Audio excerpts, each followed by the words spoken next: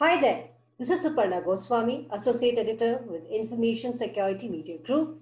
I have with me today Rui Carvalho, who is Development Director at European Association for Secure Transactions.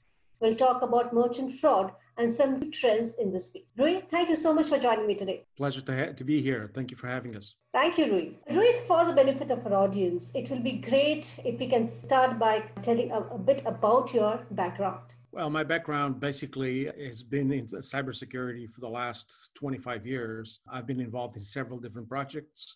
I was head of cybersecurity for a major processor in Europe for about 14 years. And since then, I've dedicated to other projects. East is a project that I've been involved since 2004. Basically, for those that aren't familiar with it, East is an association based in Europe that basically gathers information from European countries and shares information regarding fraud, regarding cybercrime. In my case, lately, I've been privileged to be involved not only with East as a development director, but also I've headed a subgroup, which is the PTF, the Payment Task Force.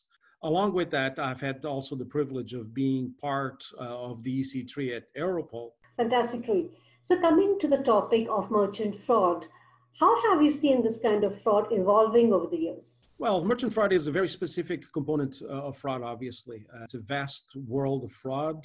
Merchant fraud occupies a very specific target, but it has evolved greatly as our lives have evolved. Obviously, if we spoke a few years ago, we would be talking about physical brick and mortar merchants. Nowadays, most of the merchants are obviously virtual. Most of the businesses done on a B2B basis or on a B2C basis are on a virtual component. And there's a lot to it. It has evolved greatly in expediting the situation, in providing new suppliers to merchants, in providing new means of payments to merchants. But obviously, all these new components come with risk that sometimes is easily mitigated, and sometimes it's not so easily mitigated, and it proposes fraud opportunities to criminals. So, can you tell us a bit about the kind of fraud that you're seeing in this space? Basically, we went through a phase a couple of years ago, and that was a very worrisome phase, and hopefully it's overcome, but the way it was overcome needs to be analyzed deeply. Basically, what all of a sudden, a couple of years ago, we started seeing a whole bunch of merchant sites popping up, different geographies, but mainly China. And they were providing goods that obviously were at a much cheaper price than the original material that was advertised. And the goods were delivered for the most part, although obviously there were some merchants that do not deliver any goods at all. But the worrisome part was that within about 2-week period, we would see the credit card information or the payment information being exposed on other sites. Again, mainly in China, but also in other geographies. And that became a huge deal because we were talking about a huge volume of cards being compromised. It got to a point where we really weren't sure what merchants in China were legit and which ones were not. Obviously, the large ones, we basically know which ones are the large ones, do maintain a certain reputation, although the material is not always delivered properly or the quality that people desire. But that has been overcome. But Europe had a huge problem with those sites because, again, we're talking about thousands, if not millions of cards were compromised and used, like I said, within basically 2-week period after the purchase in the site. So that has been a huge concern. It got to a point, it got so bad that certain countries in Europe, in order to avoid that type of fraud and to circumvent that type of fraud, basically shut all transactions from Chinese geographies. And that's radical, obviously. It has a huge impact on the customer. It has a huge impact on the business itself, not only on the merchant side, but on the banking side, obviously, the transactions weren't going through. So, but that got to a point that radical measures needed to be taken. And fortunately, it seems to have subsided somewhat at this point. The other major trend that we see, and this is the one that's still occurring, and it is very worrisome at this point. Like I said in the beginning, payment methods have changed radically over the last few years. Mainly, a lot of the merchants are now using what we call third-party processors. And third-party processors are a semi-banking community or semi-financial community that obviously has great benefits for the merchants because it does provide very useful service. You can basically pay with any electronic means method, but also provides a huge concern for the industry itself. And basically because the third-party processes are being compromised rather frequently at this point. There is one specific brand of processing software that is mostly targeted, but for the most part, it is almost impossible to determine where the compromise point is. Because again, several merchants are using these third-party processors. We are seeing transactions, fraudulent transactions from various different geographies, from different acquirers, from different merchants, and we have no compromise point to really identify where this might occur. And the result is a huge amount of fraud. Both Europol and the CIA have put out warnings over the last year or so about using third-party processors and how merchants can help in detecting fraudulent transactions and compromised third-party processors. But again, it is a huge problem. It's probably the biggest problem at this point concerning merchants. And it's become even bigger with the pandemic. Obviously, a lot of people buying from home, different components. And at this point, there are thousands, if not millions of cards compromised available on the dark web and on other components for sale. So it's something that we need to deal with. It's something that the industry needs to resolve, but that's the big issue right now. So I have two questions for you. One, what exactly led to fall in the merchant fraud when it comes to merchant fraud from China? One.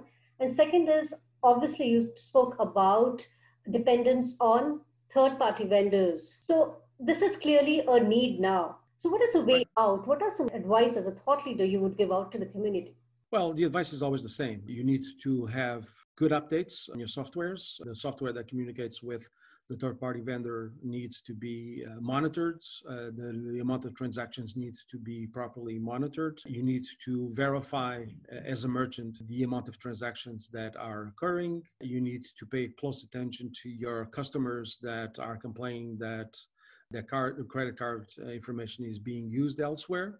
For the most part, you need to, I know this is really hard for a merchant because obviously the merchant's main concern is to make a profit. And making a profit sometimes requires relying on third-party processors that aren't as safe or aren't as secure, but they do provide a service that is cheaper. And obviously, cheap is not necessarily a good friend of security. And that's the big concern. So if you are a reputable merchant, you need to be very careful on who you process through, and you need to make sure that your customers' information is definitely safeguarded and not used in a manner that fraud will occur frequently.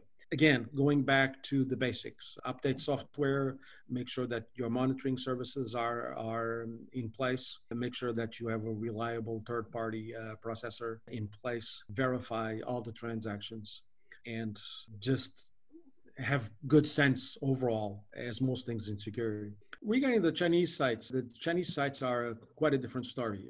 At one point, we were very concerned that the spread of these new sites for fraudulent reasons would expand to Europe and even to the United States, obviously. And so far, we've been able to kind of deal with that. Obviously, the impact that the major schemes throughout the world have on the acquirers have somewhat stabilized that situation. Although we still on a daily basis see new sites that are created with no other purpose than collecting card information and providing false services to customers. So again, back to the customer needs to be very careful what they're buying and when they're buying. But again, going back to the basics, there are other mechanisms that the industry itself is adopting. Here in Europe, there are several countries now, and I know that the United States and especially the schemes, both Visa and MasterCard for the most part, are now working on something that we call virtual cards. In virtual cards, in my perspective personally, I've been a big fan of virtual cards for the last 10, 12 years. Although I understand why the technology hasn't really spread, but I really feel that it's getting to a point where it will be probably the best answer to the situation. So virtual cards are nothing but a derivation of your specific card. So if your card has a number, it obviously does, it's called a PAN. You can derive a specific number that is similar to your PAN or not, but it's a one-time use. And that has provided a lot of security because you create your virtual card based on your normal card. And once that virtual card is used on the specific merchant or on the specific purchase that you do, it's no longer valid because it expires after the first transaction or after the first few transactions, depending on how you set it up. So there's a lot of mechanisms that the industry itself is dealing with and working with in order to provide security in this component. But again, the end customer at the end of the game is the entity that needs to play along with the industry, because the industry can provide fantastic mechanisms, but if the end customer does not use them, then we go back to the situation that fraud will occur. Correct. So, Roy, as mentioned by you, merchant fraud is not something new that the industry is facing. So, but since we have been talking about this for years now, what challenges do you think are authorities facing in dealing with merchant fraud? Again, I think the biggest challenge at this point is the online fraud, because again, and this is not something over the last 2 years or 3, but it has increased substantially over the last few years. People used to buy locally, physically. Then they started buying online, and buying online has the advantage of, okay, if I buy it within this at least certain geography, I'll get it on time and most likely will get a fairly decent product. Once the market opened up and you got other geographies, and obviously China became a huge player in the merchant market. Again, you change the ball game completely. The sites provide material sometimes that is not the quality that customers expect. They do provide it for a much cheaper price, obviously. Customers sometimes understand that, well, this cannot be an original. It has to be a fake merchandise, but as long as it works or provides what they feel they need is acceptable.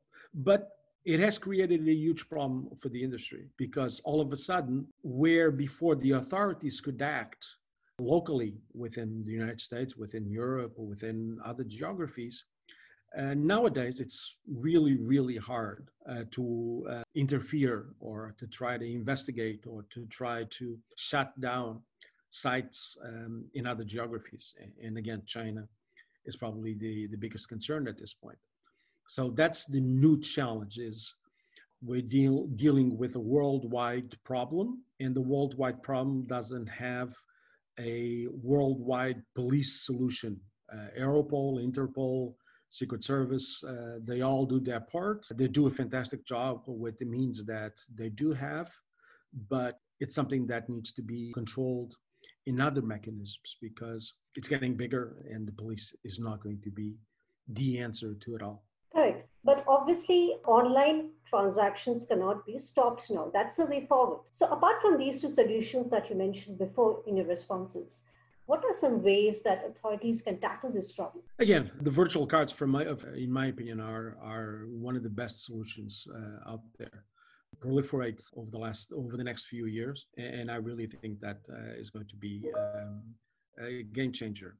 The other components that really think that there are so many new mechanisms for authentication that are being evaluated and being used on transactions, that I really think that technology, once it's fully in place, will obviously improve. The question is always the same. It's a very dual situation. The industry can come up with great mechanisms to defend against fraud. There are two components that need to be in place. First of all, merchants and other entities, but we're talking about merchants here. So they need to be able to invest in these new technology and these new components to provide the security and to provide fraud detection that is needed. The other component, and that sometimes a lot more harder to kind of push, is to make the end customer realize that, yeah, I need to do this because this is my bank account and this is my money and this is my card information and this is my ID information and this is my life, and I need to be a little careful with it. As we've seen, in merchant fraud is no different than any other fraud. The biggest concern that we're dealing with right now is social engineering overall. And merchant fraud has its components, has several components also in social engineering. And that really makes a huge difference because it's a totally different game. It's a totally different perspective. And again, in order for it to work, the end customer and people need to understand, need to accept, and need to use the new technologies. Sure. Thank you so much. Thank you so much, Rui, for sharing your thoughts on merchant fraud. It was a pleasure. Thank you. Thank you. You were listening to Rui Carvalho for ISMG. This is Suparna Goswami.